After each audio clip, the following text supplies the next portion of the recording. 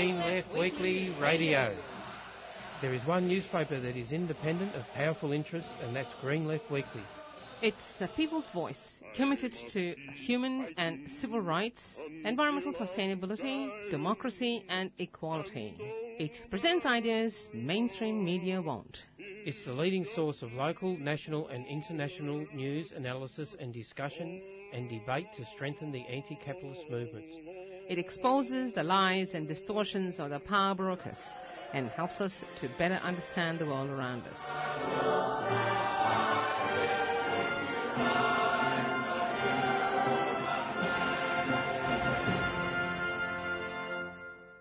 Good morning, listeners. You are listening to Green Left Weekly Radio, and in the studio we have Jacob and Zane. And Zane might want to introduce the special guests we have in the program today. Yes, we've got my mum again, Linda Alcorn, who's a lifelong Teachers Federation rank and file member and a high school art teacher from Whitebridge High up in Newcastle. So. Oh, good morning. It's lovely to be here. Lovely to see you again. Guten Morgen, good to have you here. So for Green Left Weekly Radio this week, I guess it's going to be kind of a program that's mainly going to be focused quite a bit. One of the central themes, I guess, many listeners probably have heard about the federal budget that has just come out, and so we'll have a bit of commentary about the budget, you know, what it means along with its many different aspects, including education, welfare, you know, how the budget is nothing more than just basically a rich man's budget, not really a working class budget, not really for, you know, the working poor. And then we'll actually have an interview with Jed Carney, who's the president of the ACTU, regarding the budget. And then at 8:10 a.m. we'll be having an interview with the Andrew Vendramini, who is the district secretary of the CFMU, and he's currently involved in a particular struggle regarding some workers who are locked up who have locked themselves in Myrtleford. No, they've been locked out by the company. So it's like a strike in reverse. The company is trying to starve them into submission. And so that will be interesting to hear more about how that struggle is going. I guess before we move on, I'd like to acknowledge we are on the lands of the Wandering of the Kulin Nation, and always was, always will be Aboriginal land. Yeah. Right. So, who wants to start off the kind of discussion about any kind of recent headline news that you've heard? Well, there was just a funny little thing. Is that mic up? Is that right? Yep. Getting a good signal. I heard an interesting update yesterday. So there's been news coming out of the US of Donald Trump has sacked the head of the FBI. It's a bit controversial because the FBI were investigating Trump's links to the Russians during the election. We have discussed that before. It's probably a little bit overblown. Some people put a bit too much emphasis on this link with the Russians and how that was responsible for losing the election, and that kind of lets Hillary Clinton off the hook a bit, who didn't have a particularly useful kind of program. Anyway, the head of the FBI has been sacked. It is nonetheless controversial because that investigation was happening, and reports I heard is that there was some sort of press conference called, and White House Press Secretary Sean Spicer was on the way or something, and I don't know, wasn't prepared for this difficult press conference to try and talk through this controversial decision. And so Sean Spicer and a couple of his assistants were seen literally hiding in some bushes to try and dodge this press conference. I think what is most interesting is there is a bit of I don't think it's actually much of a debate on the left, but there is actually a bit of a debate in the left about the lawfulness of this action, and including there was actually an interesting tweet by Edward Snowden, who basically said that, we actually should be, even though the FBI director has been attempting to persecute me for years, for my whistleblowing activities, I think he basically sort of argued that we should be defending, that we shouldn't be acceptive of, this sort of firing of the FBI director, even though all things considered, the FBI is it's an instrument of the state, and it's quite, but of course, Donald Trump's actions could, there's an argument that could be made that it does, spark this sort of fears of dictatorship, that he has the right to just fire someone just like that because he was potentially participating in an investigation that would smear his name or undermine him in some way. Which I think is the main kind of debate really in the left, where there's some in the left that's all just shooting, the FBI director got fired, but it's, I think it's a bit, I would argue, based on Edward Snowden's opinion, it's a bit more complicated than that. There's a bit more at stake, especially in regards to Yeah, sure. And I think it's usually liberals. It's usually the sort of mainstream media or something that go, oh my God, the president fired the head of the FBI. That's shocking. Whereas, I don't know, the far left would often not be as involved in some of the machinations of the state. But in this case, Donald Trump does have form. The administration has positioned itself to try and circumvent existing state bodies and kind of go it alone. And when they're doing something like the immigration ban, there's, it sets a bad precedent for them trying to implement some pretty nasty measures and going outside of or just rolling over the top of existing bodies like the FBI. Yeah. I just might I'll play a quick announcement and then we'll move, we'll go maybe, because I think for these first 45 minutes before our first interview, we'll just have a discussion about different things. We'll probably cover a few Green Left Weekly articles, but yep, I'll just quickly play an announcement. Green Left.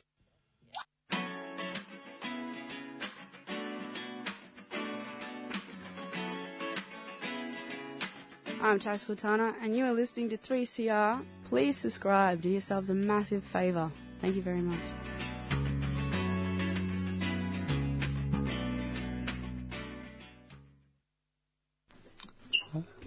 Okay, we're back on Green Left Weekly Radio. I guess now we can start, might be a good time to start a discussion. Maybe I can start a discussion by referring to an article I wrote for Green Left Weekly this week. The federal budget has been revealed as of this Tuesday, and in terms of the higher education cuts are particularly quite troubling. They're going to involve, basically, students will have to pay, if one of the proposed changes is the lowering of the HECS threshold from, I think it was from 50, it's currently around the 55, don't know the exact kind of figure, in that range to the 42,000, which basically means that, as soon as university students graduate, they'll be forced to pay back their fees. As soon as you get some pezzy job that pays $20 an hour, a lot of uni graduates may not even get work in the skilled fields that they've trained for. They might end up getting a job at a cafe or whatever, which will pay, pretty poor. At the moment, you don't have to start paying back your HECS until you do get that better paid, more skilled job. Yep. But this will change it so that the most basic burger flipping job you've got to start paying off you. Well, I think one of the interesting things is that it's kind of like a way for the government, because, the government's making this whole issue of unpaid debt, of there's all this unpaid HECS debt. Well, maybe actually the issue is that, there's actually just not enough skilled jobs around, because the threshold as it is actually pretty low, 55,000. Everyone who graduates out of university, especially in a professional field, should be getting a full-time job that pays at least that much. Yet that question isn't around this, within the kind of Liberal Party discourse, that question isn't being raised, and they're just going, they're just going on about attempting to not actually address this problem, but, trying to extend, the burden of debt on larger sections of the poorest of society. And I reckon if you wound back the clock to when Labor first brought in HECS, because you had that sort of brief period, how long was it? Probably from about 1975 till the sort of mid to late 80s, where higher education was free. And then, I don't know if it was Hawke or Keating, one of them brought in HECS, and they said, oh no, look, it's just a little fee for going to uni, and you won't have to pay it back until you're earning, a decent wage. But I think over time, that's the HECS, the cost of going to uni has got bigger and bigger, and the threshold at which you have to start paying this big debt back has got lower and lower. So, not very cool at all. Do you know if that's going to be retrospective, by the way?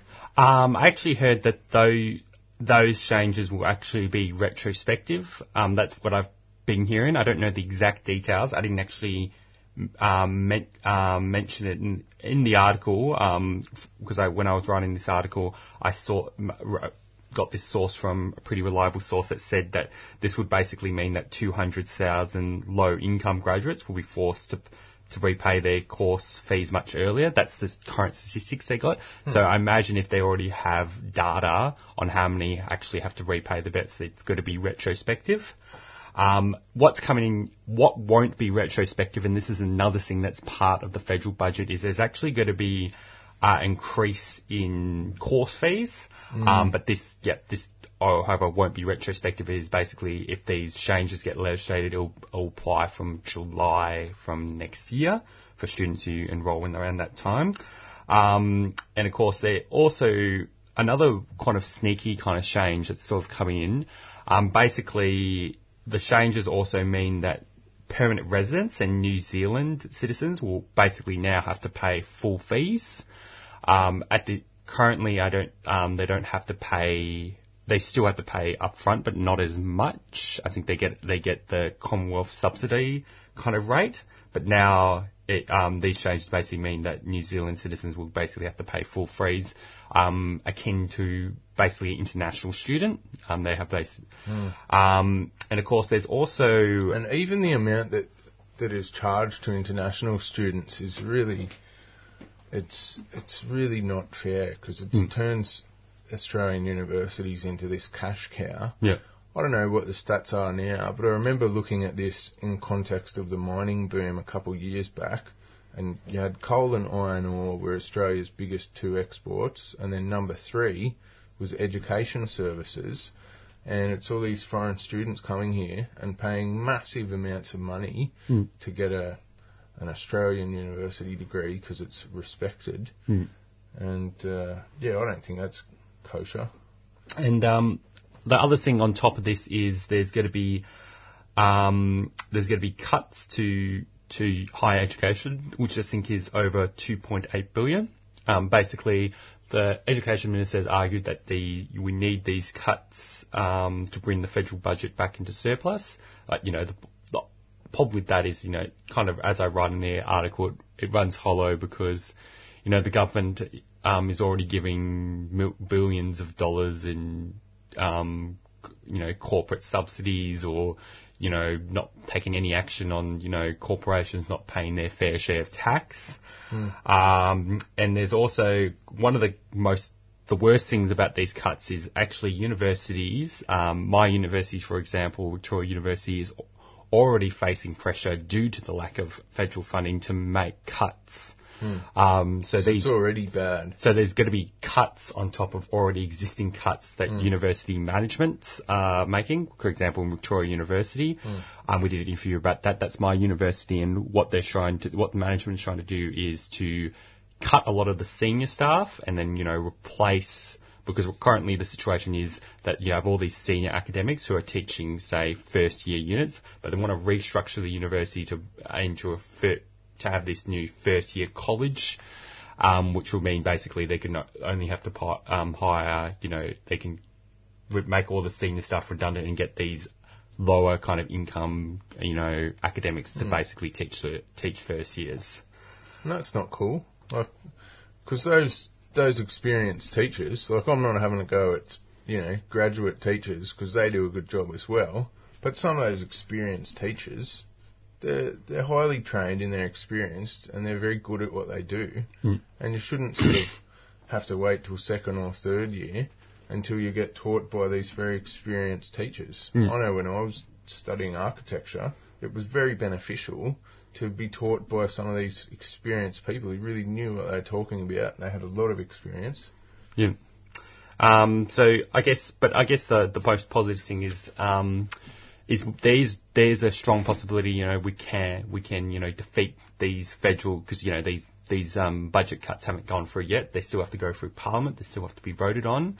And, if Tony Abbott back in 2014 or 2013 under, the Education Minister, Christopher Pyne, tried to propose like a fee deregulation of universities, and, that has since been put into the bin. And so hopefully, I think, as I write in this article, we beat back Abbott's deregulation plan in 2015, and we can do it again. And I guess the first step, and we'll probably announce this again at the activist calendar, is, to head to the National Day of Action against the fee increases on May the 17th. All right. We'll move on to another discussion about another part of the budget. I think we'll just talk about the welfare side of things because, and save the whole workers' issues stuff for the Jed Carney. Yeah. Right.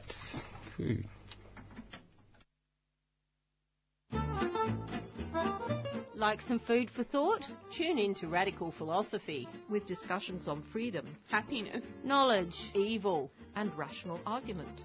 with words from Hawthorne, Tatman, Jenkins, Hutchinson, Here's Ali. and Plumwood. So tune in to 3CR Community Radio, 8:55 on your AM dial, on Thursday afternoon from 3:30 until 4 o'clock. and let's get radical about philosophy.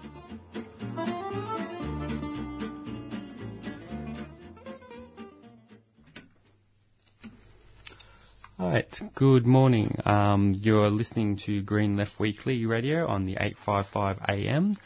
Now, we've just had a discussion about the changes to higher education under the new budget that was revealed by Scott Morrison.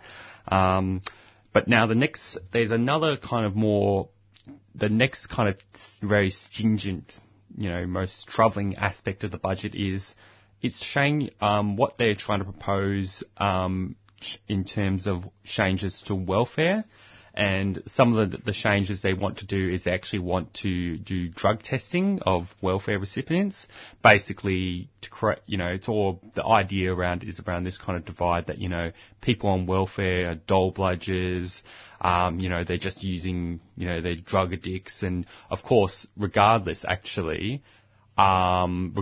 of whether they are welfare recipients that are using drugs, they should not be penalised or have their welfare taken away from them. It's just an attack on the most vulnerable parts of society. There's also what some other more interesting things is they want to roll out, cashless welfare cards to greater proportions of the population. And one of the most terrifying things, one of the most sort of more troubling things going back is basically they want to cut disability support from anyone who is found to have done substance abuse, despite the fact there's actually kind of a link between having a disability and substance abuse. So it's just very, it's basically a moralistic and mean-spirited kind of way of addressing issues, because it goes and flies flat at the face of all these progressive campaigns that are calling for drug legislation and treating drugs as a health issue, not a criminal issue.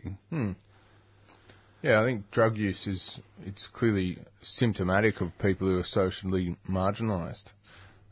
There's a great John Scott put an excellent post on Facebook that's got shared around a bit. There are 795,000 people in Newstart. If they all pounded the pavement from dawn till dusk, or if they all got whacked out of their gourds and watched reruns of Gilligan's Island all day, there would still be 795,000 people on Newstart. because the dysfunctional system of late capitalism does not, cannot, and never will produce enough jobs to reach full employment. Even if those who rule us, unelected for the most part, thought that full employment was desirable, by the way they don't, unemployment depresses wages and thus boosts profit, but even if they did think full employment was good, it isn't going to happen under capitalism.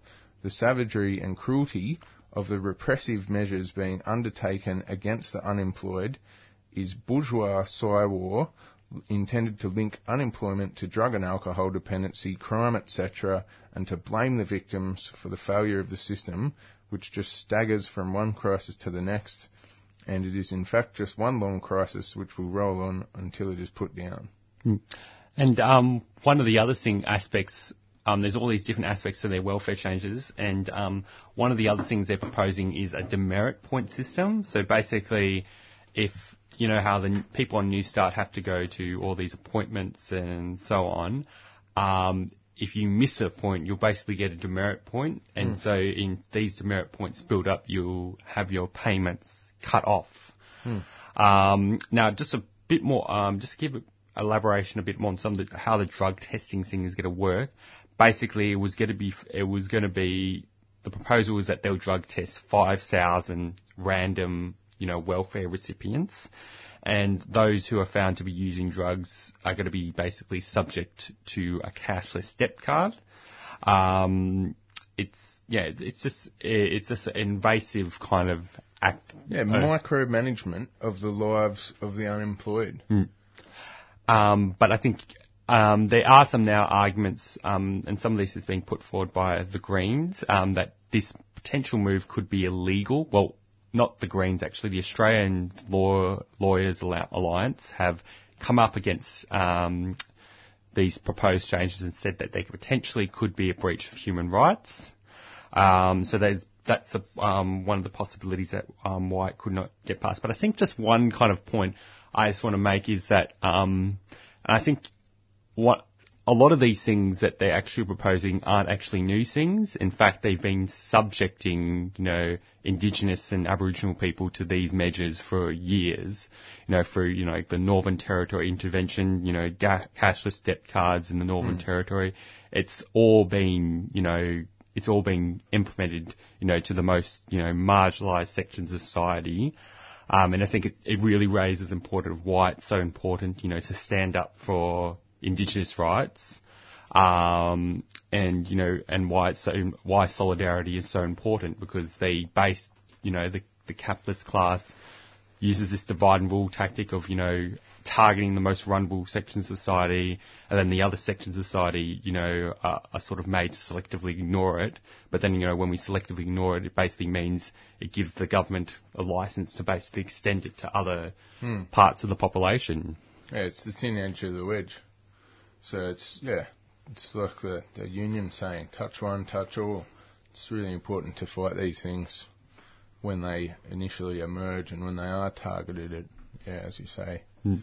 So that's I think that's pretty much everything that could be mentioned about the two aspects of the federal budget. But there's it's definitely going to be a hard struggle to fight against all this, and sort of there's going to be a lot of battles coming up ahead to resist these. So I'm going to play another announcement, and we're going to move to another phase of discussion.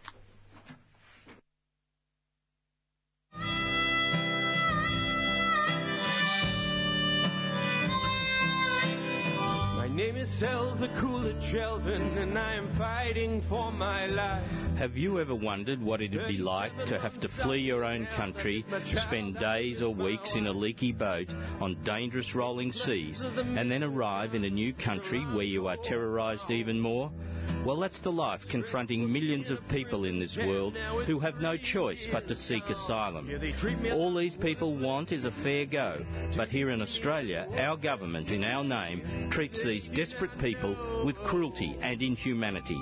Here at 3CR, we aim to give these people a voice, a chance to speak out, and let you know that they are just like us, people with hopes and aspirations, people who deserve to be treated as we would expect to be treated if we found ourselves in this position.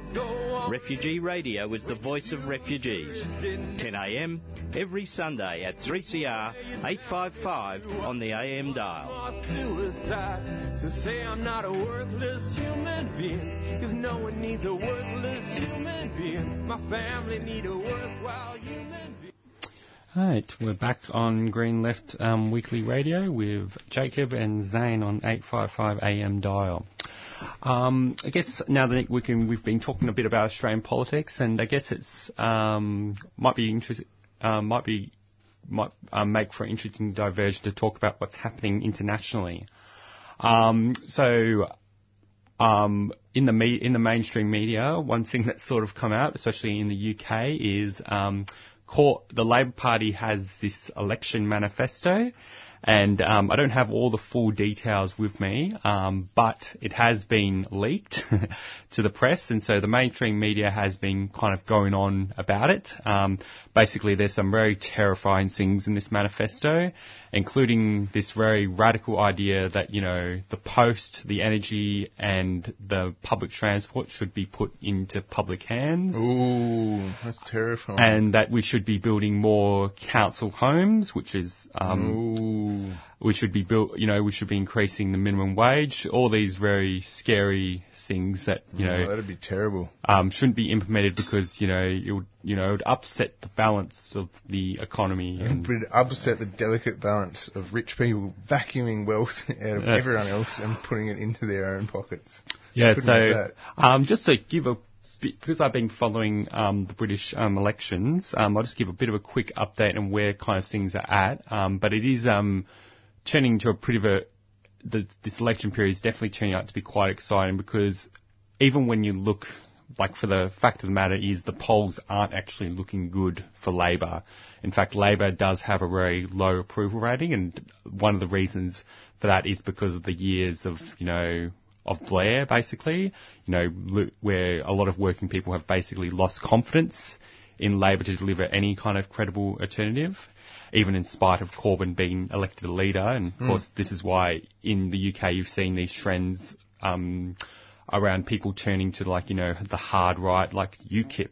But of course, what's quite exciting now with this election campaign going underway is gradually the gap is actually being lowered between the approval rating for the Tories and the Labor Party, with the Labor in a recent poll having like a 6 to 8% increase. So as the weeks are going ahead, the approval rating seems to be increasing slowly for the Labor Party, and it's going to be interesting to see what's going to happen towards at June.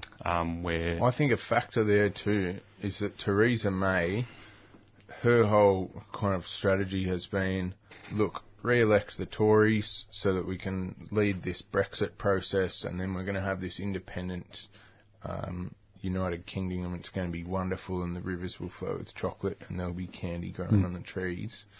And she's actually been to talks with the with EU heads about Brexit, and she goes, right, so we've told everyone back home that we're going to have this Brexit, and it's going to be real hardcore, and we'll be super independent, and it's real nationalist and awesome.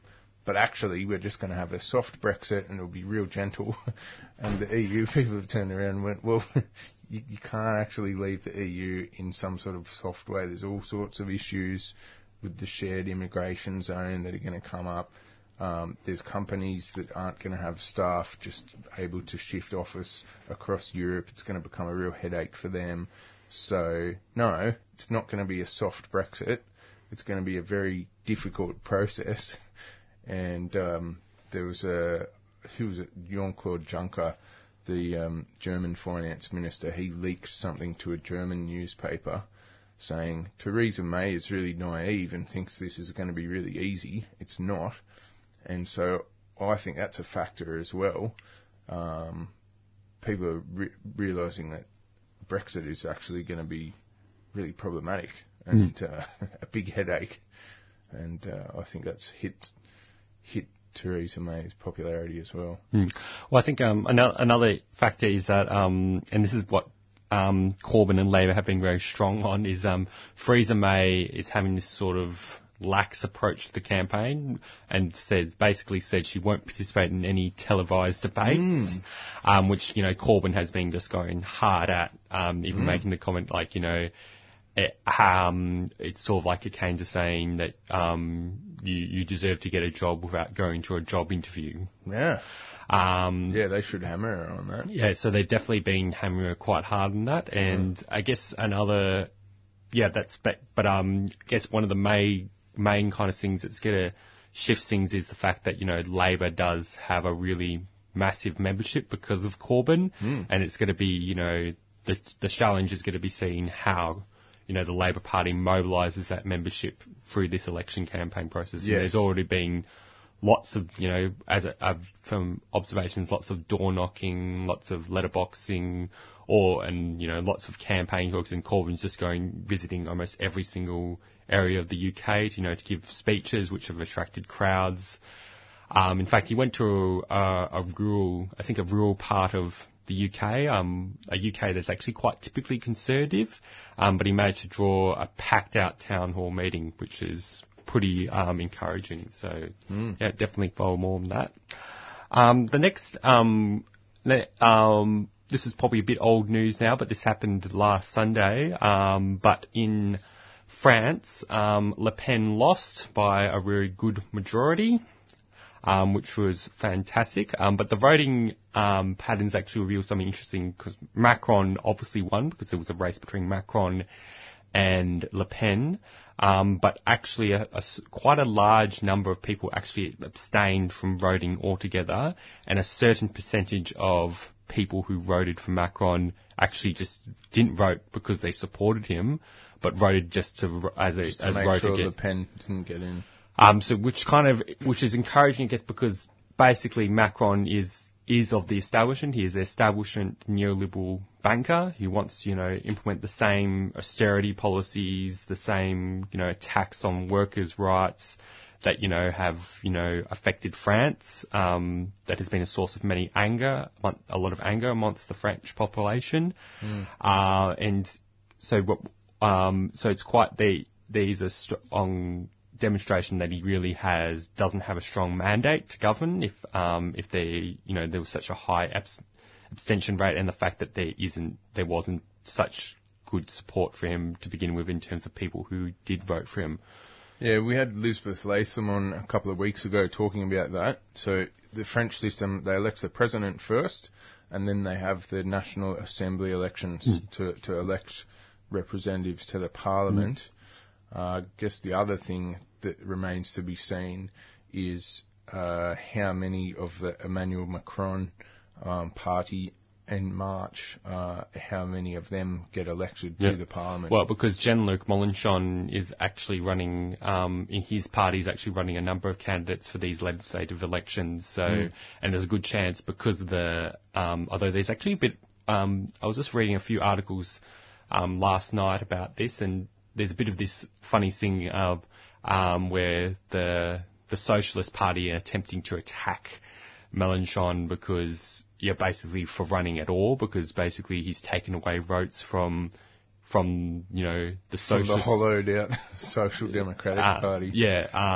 But the good thing is, so the Socialist Party, just for listeners who were not aware, the Socialist Party in France is kind of like the Labour Party here. Yeah. It's the kind of left of centre-ish sort of Social Democratic Party. And then Emmanuel Macron, who's just been elected president, he used to be in the Socialist Party, but he's from like a right-wing split from the Socialist Party, who are saying the French Socialist Party is too left-wing, it's too locked into old ways, it's not prepared enough to privatise stuff, to cut the public service. And so rather than trying to drag the French Socialist Party to the right, we're just going to leave and set up this new party. And we'll say that it's not left-wing or right-wing and that it's just new and fresh and blah, blah, blah. Yeah. But actually it's right-wing. It's the radical... about privatising and cutting public It's basically services. The radical centre, as Tariq Ali wrote about in his book about... I think it's called The Radical Centre. But yeah, it's I think what's going to be interesting is the results of these legislative elections, because I think how the system's going to work was the Republican Party, which is the Conservative Party, obviously get a run against, they probably win seats, and that party is probably going to be quite aligned closely with Macron. So they're probably going to be supporting Macron, when in terms of parliamentary kind of processes. Right. So and so Macron and March, they won't align obviously with the fascists. Yep. And so the Republicans won't align with Le Pen and the fascists either. I don't know what's sort of happening. The Le Pen is probably going to run some parties going to run some people too in the legislative elections. So it's going to be a weird mix of parties, especially when you look at the results of that French election of how, basically the Socialist Party kind of had such a terrible showing, and the Republican, and so the three strongest groups that had the strongest showing was Jean-Luc Mélenchon and his new party, and Le Pen, and then Macron. So it's going to be a weird mix and it's going to be weird how people vote in the legislative elections. But yeah. So do you know if in March, if Macron's party plus the Republicans are going to have a working majority? Yeah, well, I don't know at this point, because Jean-Luc Mélenchon could get a number of seats as well in his party. Yeah. So, it's going to be a real mix. So it's going to be interesting what's going to play out. We'll have to definitely, when that all plays out, I don't know when the legislative elections are, next year, or is it? No, it's in, I think it's in a couple of weeks. In a couple of weeks, yeah. So we'll definitely go talk to Elizabeth Latham again about, the results of that and what it actually means. I was keen to ask her about that when she was on a couple of weeks back. Yeah. Moving on I'll just go play an announcement. We'll move on to another topic of discussion, maybe talking about what's happening in Palestine right now, and just talking a bit about this solidarity action that will be happening on the 15th of January. Yeah. All right, it's 7:37 here in 3CR. Come along to the May 20th conference, 1916 to 17 anti-conscription campaigns, impacts and legacies.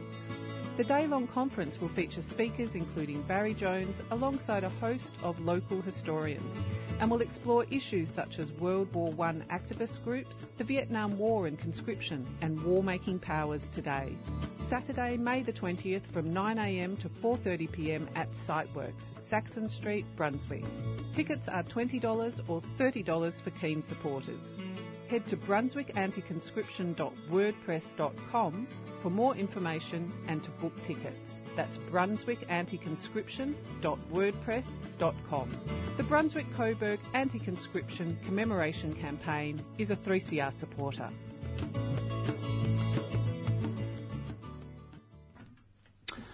Alright, good morning listeners. You're listening to Green Left Weekly Radio.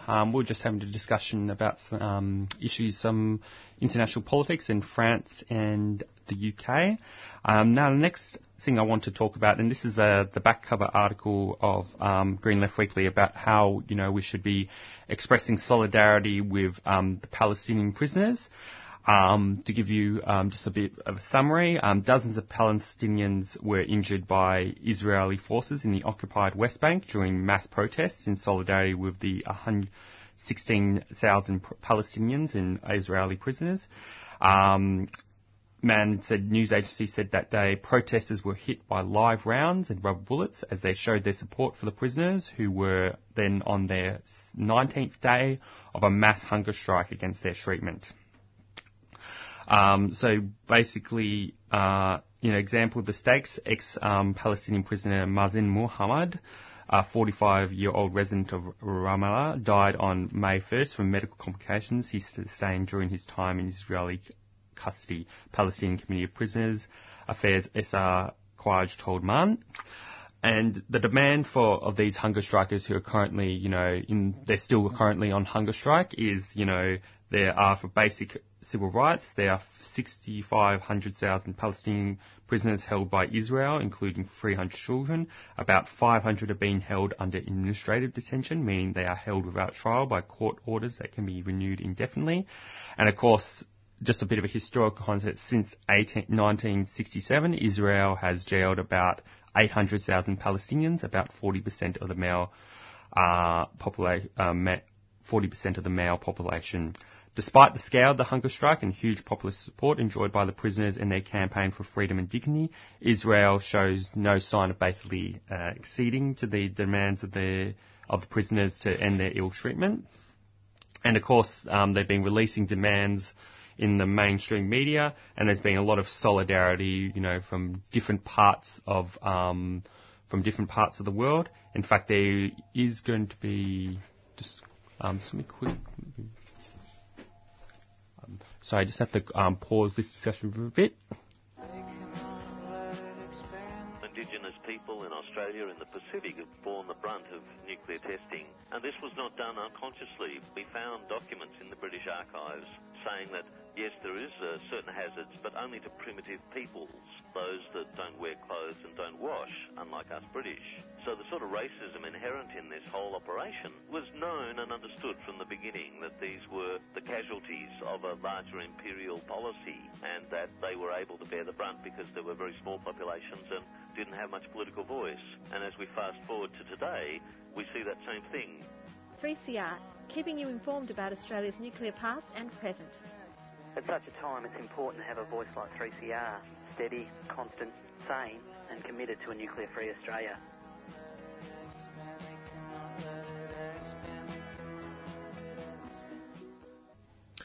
Alrighty, you're back on 3CR. It's Green Left Radio. It's Friday morning, 7:42. We've got Jed Carney coming up soon, but yeah, we're just talking about Palestine. Yeah, and how there's all these hunger striking Palestinian prisoners who are, demanding their basic human rights and dignity. In terms of, just for listeners out here, there is going to be a solidarity kind of action organised by the Australian Palestinian Advocacy Network. And, they're encouraging people on May the 15th, which is Monday, that people should drink a glass of salty water and go on a fast for that whole day, and to show your solidarity with the Palestinian prisoners. And obviously, as part of that, you should post a picture that you are going on hunger strike, taking a fast for the day, to show solidarity with the Palestinian prisoners, and then, post that on social media and share it. That's the idea of this kind of action. Sorry, what's with the salty water? That the prisoners are being fed salt water? Yes, that's probably the idea of that is probably their conditions are so bad that they're not getting proper drinking water, but it's just salty water. That's disgusting.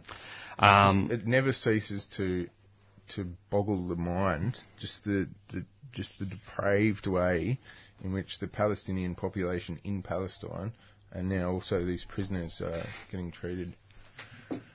Yes, that's definitely a good solidarity action to take part in. Oh yeah, hello, I'm Jacob here. And so we've got Jed Carney has just called in, I believe, to president of the ACTU, to talk with us this morning about the budget that's just been handed down.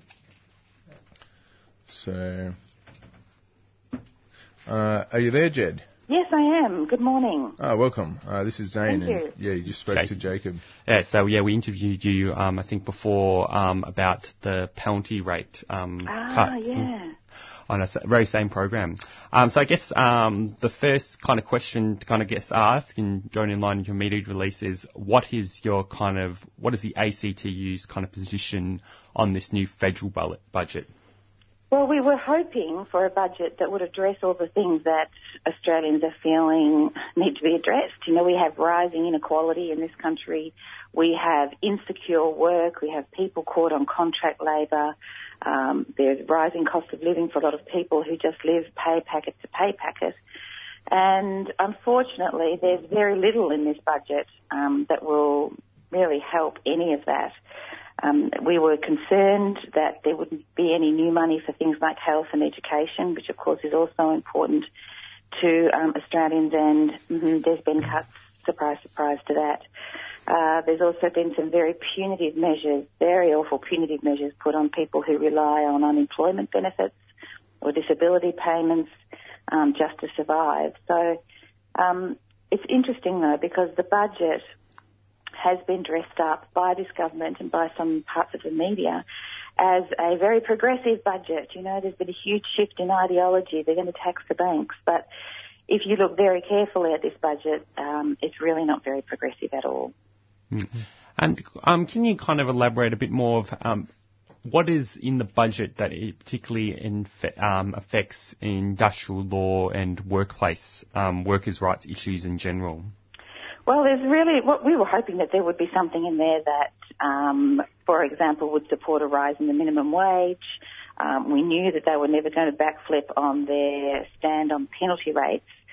But without trying to bore everybody by getting a bit technical, they have said that they're going to bring the budget back into balance, but they've done that predicting really very large wage increases, which they expect to get massive amounts of income, you know, pay-as-you-earn income from, which is all, it's just completely crazy stuff. I mean, on the one hand, they're making sure that working people's pay goes backwards, and on the other hand, they're predicting all these massive wage increases. I actually felt it might be a good idea to write to Scott Morrison and say, come down to ACTU and we can have a chat about how we can make sure these wage rises happen. But yes, it's a very strange budget indeed. Mm. And one other question kind of have is basically what is their kind of proposals around education? What are the kind of the implications of that for, you know, workers, especially teachers? Well, as you know, the teachers, the AEU, the Teachers Union in Australia, and the IEU lobbied very hard to get what we call needs-based funding, where the funding actually follows the child, and so that if you're a school that have a lot of children with high needs, then you would get more funding. If you're a school that doesn't, then you would get less funding. So in a nutshell, I think that's kind of what you describe needs-based funding as. And Gonski, of course, was the author of this model that Julia Gillard's government said they would implement. Now, the government, this particular government, Malcolm Turnbull, is trying to convince Australian people that he is actually going to deliver on Gonski, but we understand that it's about $22 billion less money that is going to go into schools for our kids, which is pretty bad. Mm. And so, what is the character of these cuts? Are there any particular schools that are going to be affected?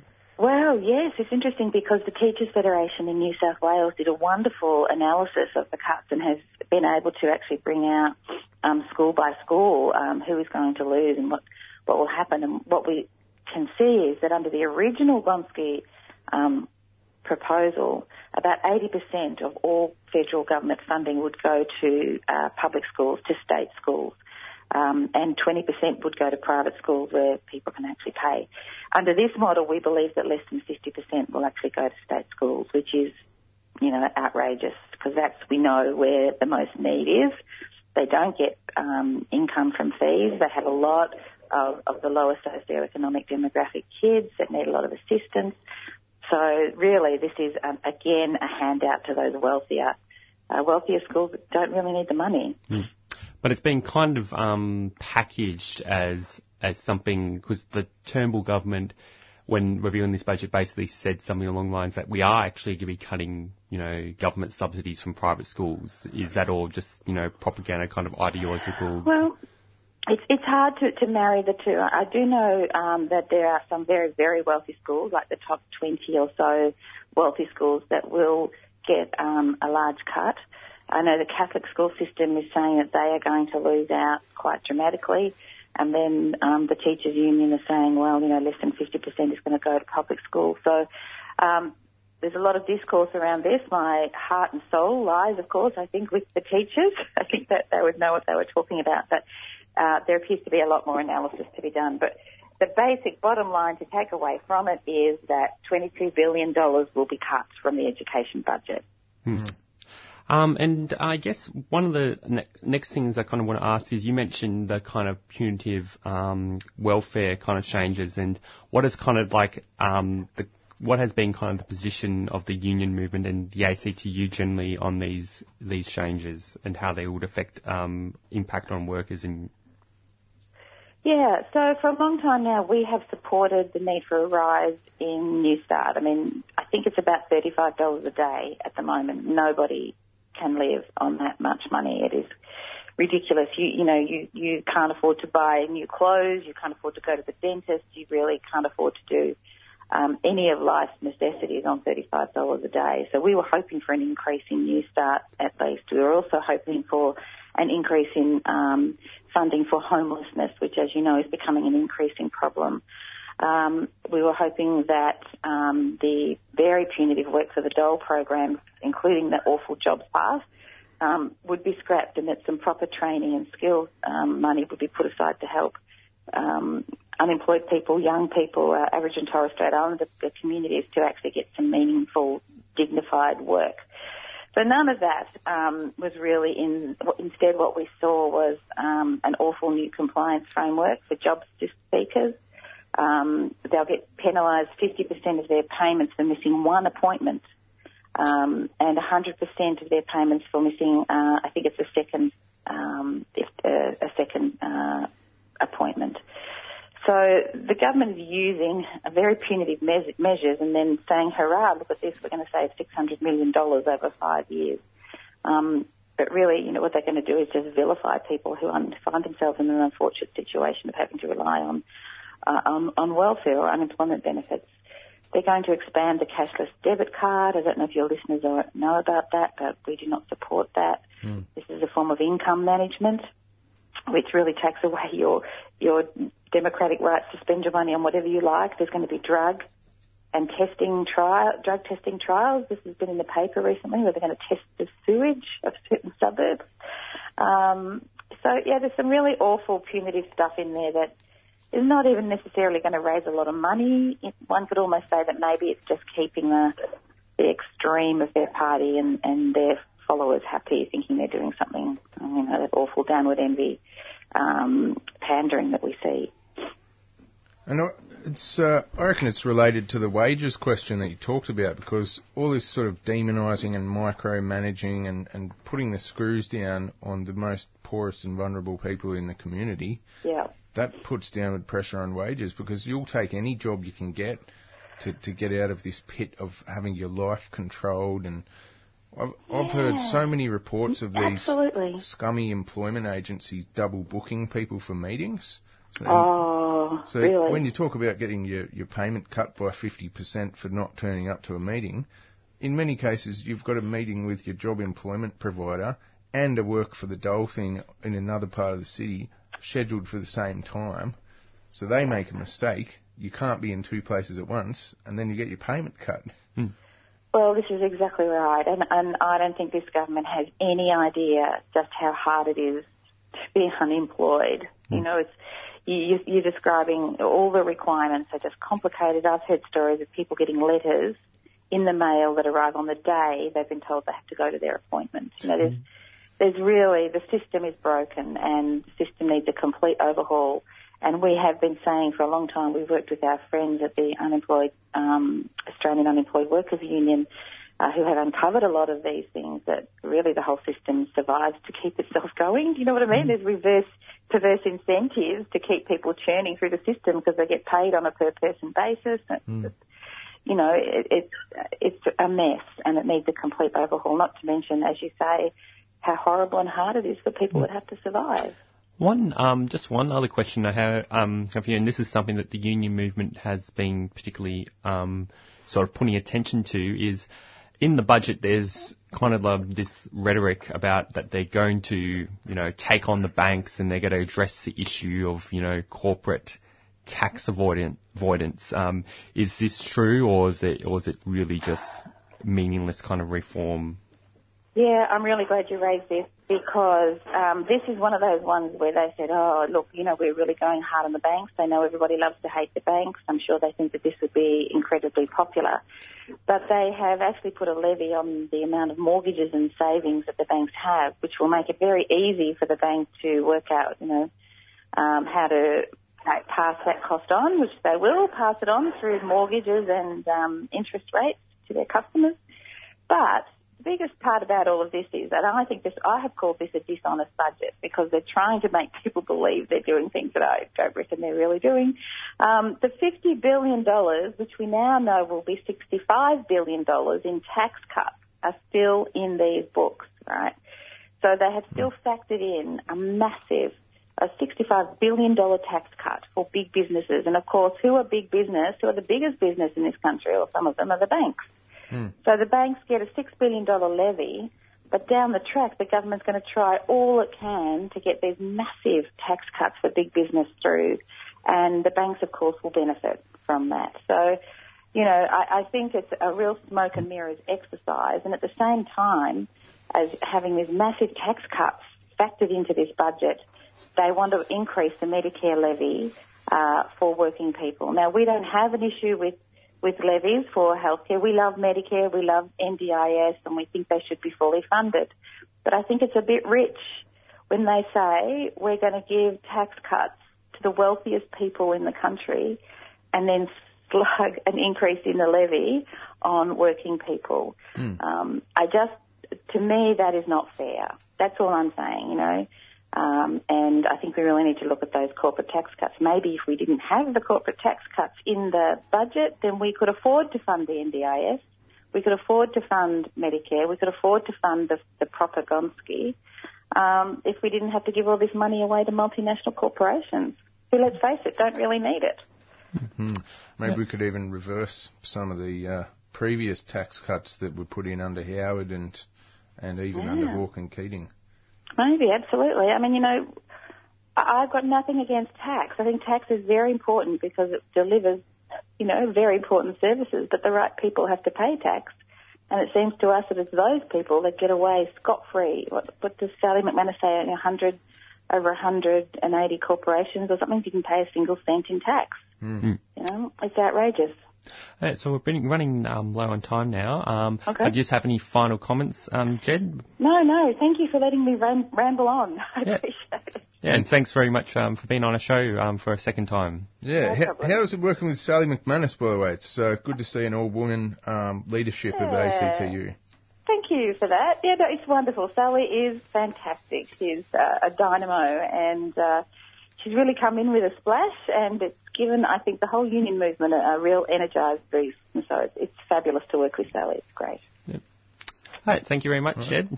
Okay. Yeah, thanks heaps. Bye-bye. No worries. Jed Kearney there, the Secretary of the Australian Council of Trade Unions, talking about the President. President. It's Sally McManus is the Secretary. Right. And, just talking about the federal budget that's been handed down by ScoMo yesterday and some of the different measures that are in that budget. Okay, so I'm just going to play a quick announcement and then we'll move on to the actress calendar from Green Left Weekly Radio.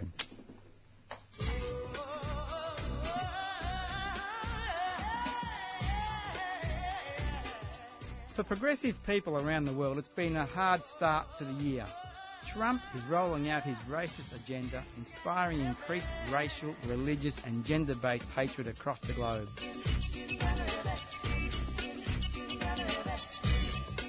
It really is time to rally together to fight for a better world.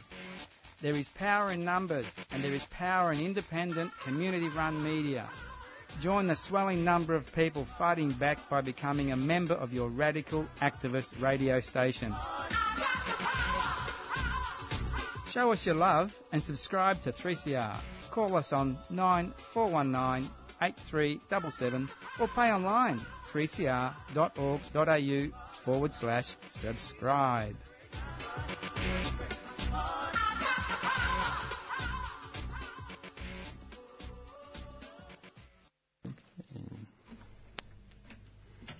Okay, it's now, we're getting on to that time of the show where we're going to talk about the activist calendar and what's coming up, and, you know, because, being part of the, the struggle for a better world involves more than just listening to radio programs like that. It involves, getting active and going to some of these events that we talk about, we're going to be talking about in the next 10 minutes. Word. And we've got special guest news, activist calendar reader with us, Linda Alcorn. Direct from Newcastle. She's a lifelong rank and file Teachers Federation member and art teacher. So good to have you here, Mum. Thank you. Nice to be here. I feel very honoured to read this. Okay, so today, Friday the 12th, we've got a protest, and it's Moreland Says No to Adani. And the protest is outside the Coburg Westpac branch, and we're going to ask Will's Labor MP, Peter Carlill, to join us. If he's unable to come, we're going to follow the Westpac action with a visit to Carlill's office. It's about 400 metres from there. The Labor Party has not come out clearly against this coal mine, but Peter Carlill has signed the Climate Emergency Declaration, which commits him to supporting strong, immediate action on climate change. So that's at 12:30 today on Sydney Road at Westpac, and it's initiated by the Climate Action Moreland. And you can get onto Facebook to look at that. So the next thing is tonight at 6 p.m, and that's a candlelight vigil and speak out. It's remembering 69 years of al-Nakba. In 1948, more than 1 million Palestinians were ethnically cleansed from their homeland by Zionist forces, with more than 500 Palestinian villages depopulated and destroyed. Of that 1 million, more than 750,000 fled to Arab states, and 150,000 were forcibly displaced within what would become the new Israeli state. Today, more than 7 million Palestinian refugees, the largest refugee community in the world, are living in exile. So that's at the State Library today at 6 p.m. It's incredible. I didn't know it was that big. Yeah. Okay, so the next one is Red Cinema. It's called Do Not Resist, an account of the increasing use of military weapons and tactics by local law enforcement in the United States, counterpointed with civil unrest in Ferguson, Missouri, following the shooting of Michael Brown in 2014. That's directed by Craig Atkinson and runs for a bit over an hour. It's at 6:30 p.m. There's a meal from 6 p.m. It's $10 or $5 if you're unwaged. And that's at the Resistance Centre, 407 Swanston Street in the city, opposite the RMIT. On Monday, there's a public meeting, and it's called Safeguarding the End of the Rainbow. All too frequently, LGBTI individuals and their families of choice face very hostile outcomes at the end of life. COTA Victoria and Transgender Victoria bring you a panel discussion on the legal issues to consider in planning for the future of LGBTI communities. That's at 9 to 11 a.m. on Monday, and the entry's free. It's at Maddox, the Boardroom, Collins Square, Tower 2, Level 25, and that's in 727 Collins Street, City. And that's presented by the Council on the Ageing and Transgender Victoria. On Wednesday, May 17th, there's a rally, Make Education Free Again. No cuts to welfare. 2 p.m, State Library, organised by the National Union of Students. I was very lucky to have a free education, and as it should be. Yeah, as it should be. Feel very lucky. On Wednesday at 6:30 p.m, there's Feminism in the Pub, and this one's about sexism at work. The speaker is Sally McManus, and the ACTU secretary you just mentioned. That's at the Bull and Bear Tavern. So you can enjoy a nice drink and have a good discussion about sexism at work. That's in Flinders Lane in the city. On Thursday, next Thursday, there's a public meeting, and that's for disability discrimination in the workplace. And you can learn about disability discrimination and reasonable adjustments that can be made at work. That's at 2:30 p.m, Ross House, and that's at 247 Flinders Lane in the city too, and that's presented by the Disability Discrimination Legal Service. So there's some really amazing activism coming up. Thank you. Indeed. Is there... Oh, no one. Sorry. And it just rolls on. Ah, wow. Okay. FOE, Forest Collective, Information Night. That's Friends of the Earth. Right. Okay. And that's at the Friends of the Earth Cafe in Fitzroy, and 6:30pm, and that's next Thursday as well. Next Saturday, May 20th, and to next Sunday, May 21st, is the Canberra National Refugee Rights Conference. There's a full program for that.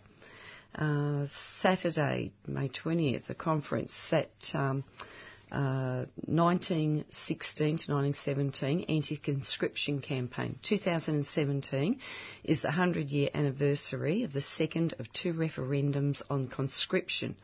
In 1917, in the midst of the war, Australian anti-conscription campaigners succeeded in defeating the introduction of conscription by an even greater margin.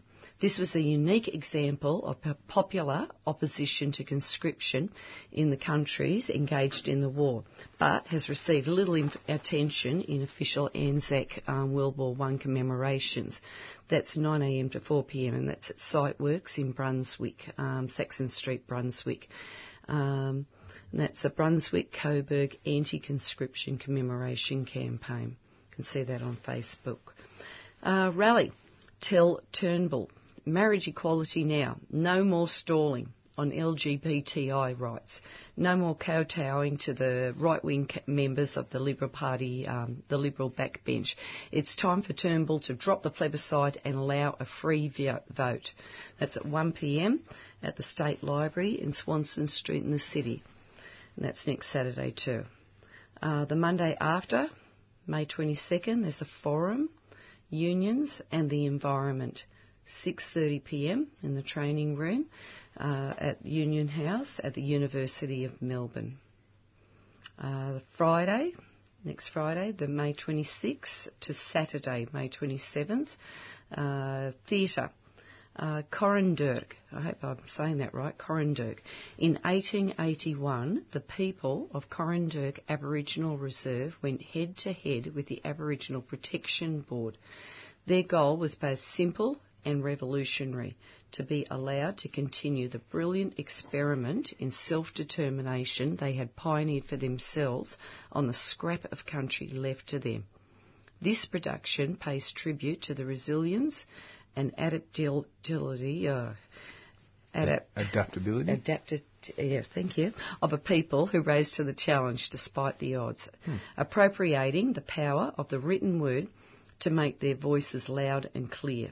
And that is at the Footscray Community Arts Centre in Moreland Street, Footscray. And you need bookings for that. That sounds really interesting. Yeah, these all sound interesting. And then we have on Thursday, May 25th, the film screening, Neruda. It's 1948 and the Cold War has reached Chile. Following the president's outlawing of communism, Neruda, who is Louis Necho, and his wife, artist wife, Delia, are forced into hiding. Beloved by the populace, they slip underground and are pursued by incompetent, vainglorious police inspector Oscar Pellinuccio, and hoping to make a name for himself by capturing the country's most infamous fugitive. That's at 6pm, Cinema Nova in Lygon Street, Carlton. You can make bookings for that too. And last of all, Saturday, May 27th, Walk with Educators, Big Steps Family Day. Early childhood educators are fed up of earning as little as $20 an hour. And we're not going anywhere until we win professional pay. This year, we have staged the largest early childhood walk-off in Australian history. We even took our campaign to TV screens and billboards across the country. Now it's time to hit the streets and demand equal pay for educators. We need to show the government that families support us. That's at 1 to 4pm at the Parliament Steps, Spring Street City. And you can have a look at all of those on Facebook. And, Yeah, we could. Yeah, that's the ASU, Australian Services Union, that's leading that campaign of early childhood educators and. No, it's not ASU. It's United Voice. Oh, really? Yeah. Oh, I thought ASU were involved in that. Oh, my mistake. Well, good work, United Voice. Because that's my union. Yeah, okay.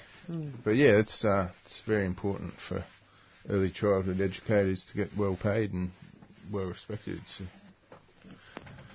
crucial time. All right, so on the phone we have got CFMEU Assistant District Secretary Andrew Vendramini to talk to us about the Myrtleford Carter Holt Harvey lockout that's happening. Welcome, Andrew.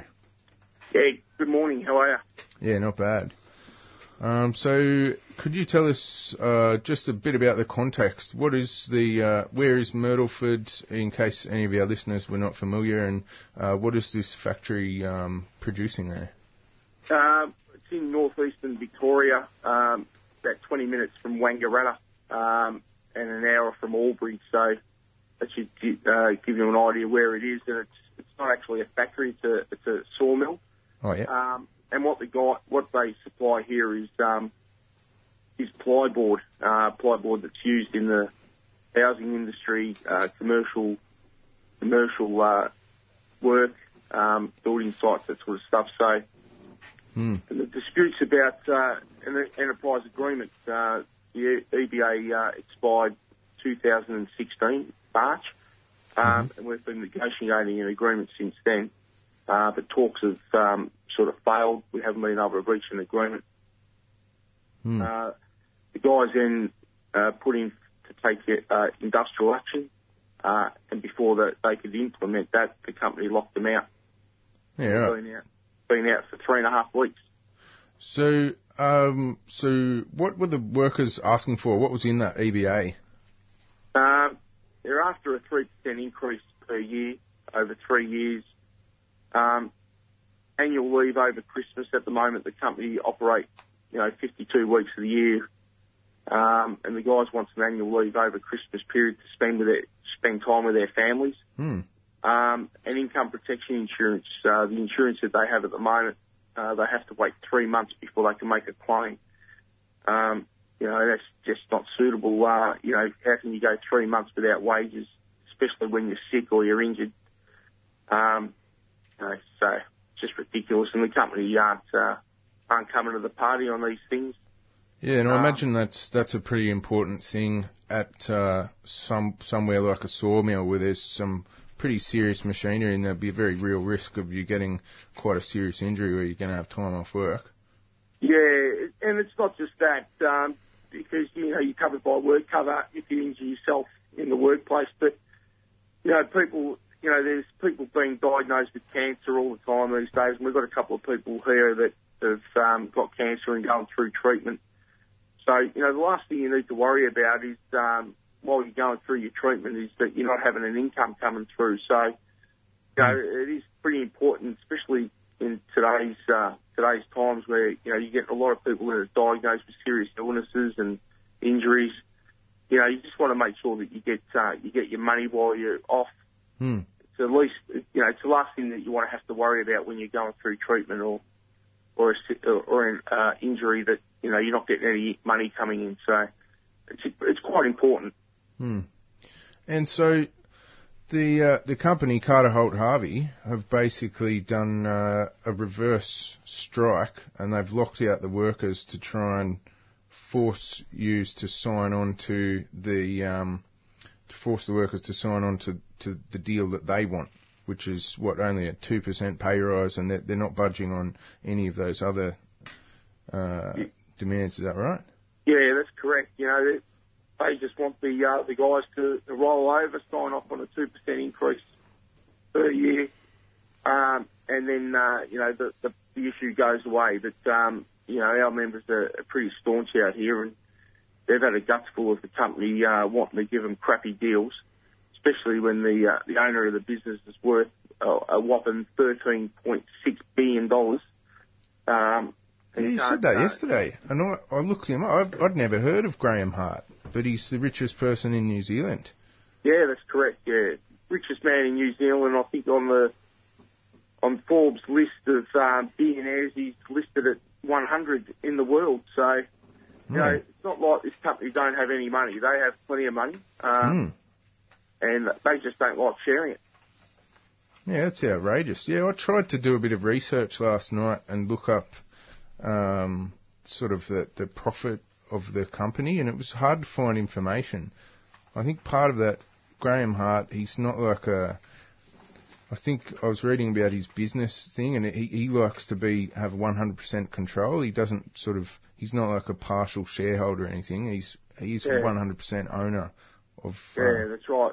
Look, I've read some stories about Graham Hart, and one story that I read was that when he gets out of bed in the morning, the first thing he thinks about is business and making money.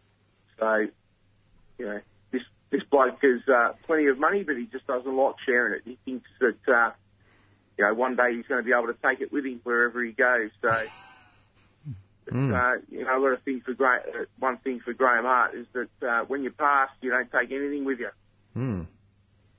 Yeah, that's really, this lockout, that's a hardcore tactic. Like, I think didn't Alan Joyce do that to the Qantas workers probably about 5 or 6 years back? It's not something that you see that often. A company just trying to lock out all of its workers and starve them into submission. Yeah, that's right. But these, like I said, these guys are pretty staunch, and you know, they're going to do their best to see this through until they have a win. Yeah, nice. Now, how can people support the workers up there in Myrtleford and show some solidarity?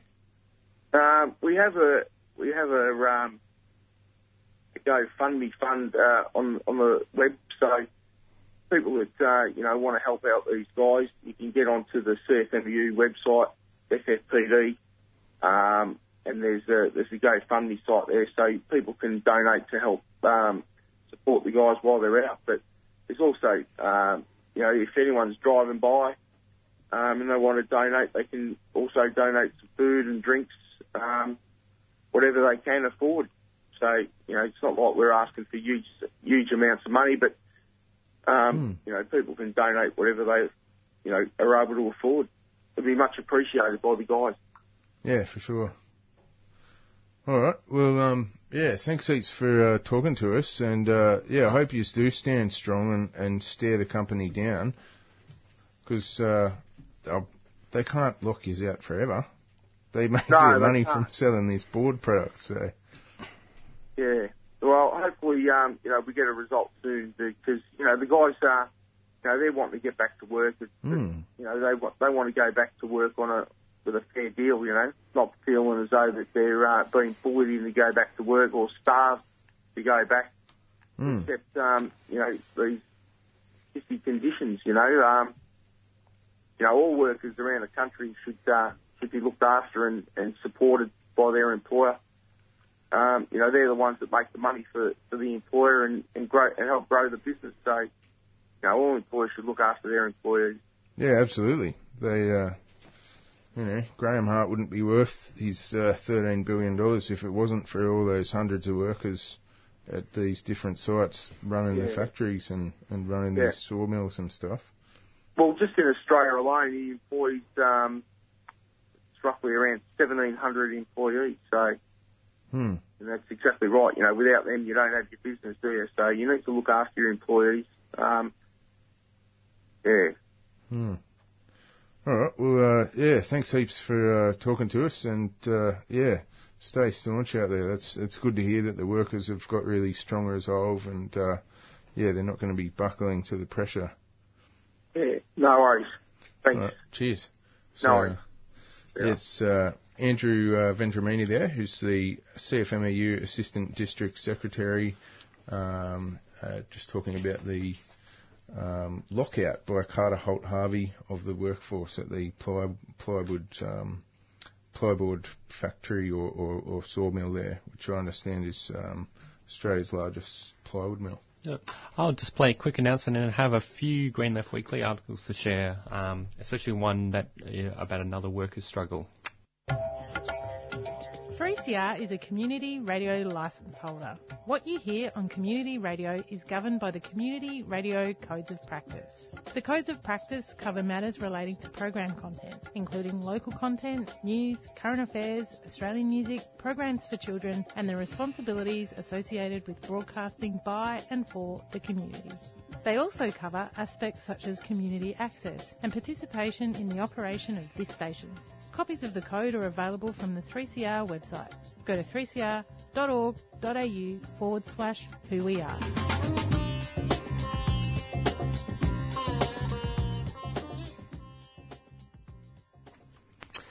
Okay, good morning. It's 8:20 a.m. On the time, and it's on 8:55 a.m. on 3CR. That's the 12th of May, Friday the 12th.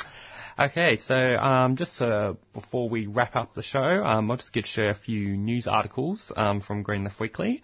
Basically, there's a big sort of work dispute happening outside, situated within the Patrick's terminal at Port Botany. And basically, waterside workers at Patrick's are standing up to the company's attempts to deunionise the section of the terminal.